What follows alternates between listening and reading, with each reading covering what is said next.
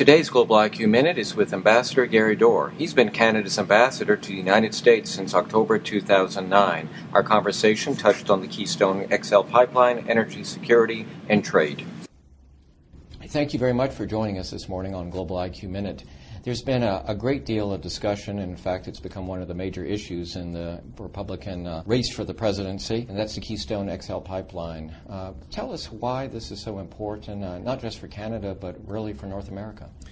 Well, for the United States, we think it's very important. We know there's lots of jobs, both directly for construction, and we also know there's lots of suppliers, including 170 in Texas, that supply the oil sands in Canada. But it also improves the domestic energy security for the United States. It has the pipeline capacity increasing to improve oil flow from Cushing to Houston and Port Arthur. That will get more oil produced here in the United States through those refineries. And it also connects the Bakken oil field, which is spectacular developments. It connects the Bakken oil fields in Montana and North Dakota to a pipeline that can get it down to the Texas coast. So we think on two domestic energy security factors alone, this is a project that's worthy of proceeding. We were pleased with the State Department report that on merit said it should proceed. We were disappointed Nebraska held a special session, and that led to the president delaying the decision on the pipeline. With all of these delays, what are Canada's options, and are you looking for other markets? Well, we believe in diversifying our customers. We have relied on the United States being the primary customer for oil. It makes more sense for safety reasons and economic reasons to have a pipeline to this huge market. It also makes sense for us because we're in it with the United States on threats in different regions in the world. Our troops are with the United States troops in Afghanistan. We flew missions and had a commander in charge of the mission in Libya.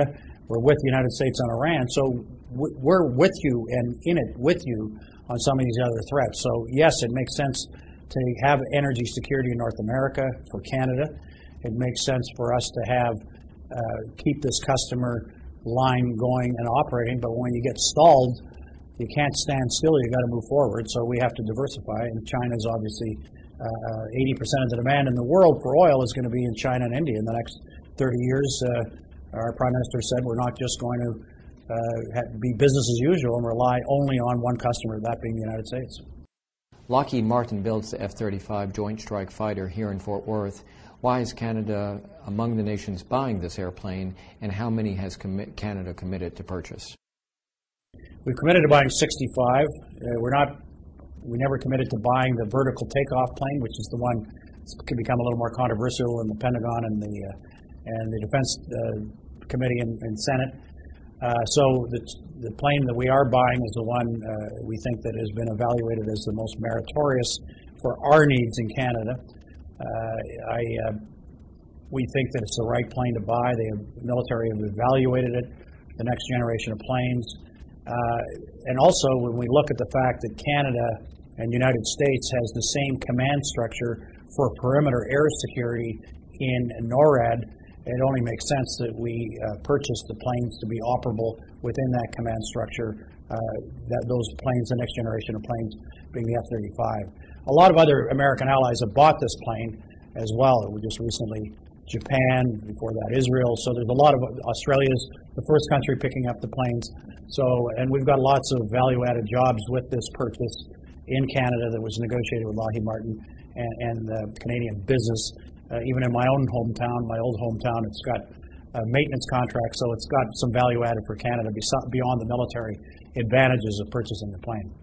Canada's banks did not suffer the meltdown that affected so many U.S. financial institutions in 2008. What might we learn from your country's experience?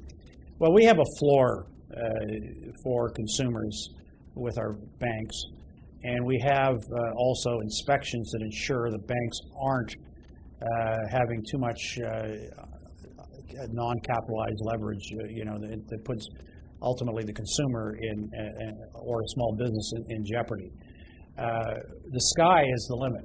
Some banks in Canada have used their profits to go to markets in the United States. Some banks have gone to the Americas. Some banks are looking at Asia.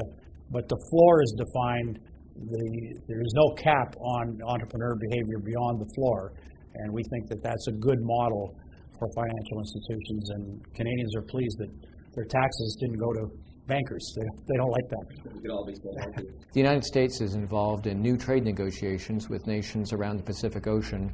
Why does Canada want to be a part of what is called the Trans-Pacific Partnership? Well, we're a Pacific country. We already have a good trading relationship with the United States, and now Mexico's expressed an interest in joining. We think that the elements of trade, a freer trade with all the countries makes sense for Canada. As we say, we're eliminating the wheat board. We're proceeding with intellectual property to modernize our laws, which was one of our gaps on trade that we weren't able to resolve in a minority government. And we think that the Asian markets are huge for both Canada and the United States, and we want to be on the ground floor. Everybody's got some sins of trade, where nobody's pure. Thrice dipped in the vat of purity on trade, but we're proceeding to be more pure with the measures we're taking in Canada, and I think all countries know that the freer the trade, the more the jobs, the more the innovation, and the greater the opportunities. Thank you for being our guest. Thank you, Jim. Global IQ Minute.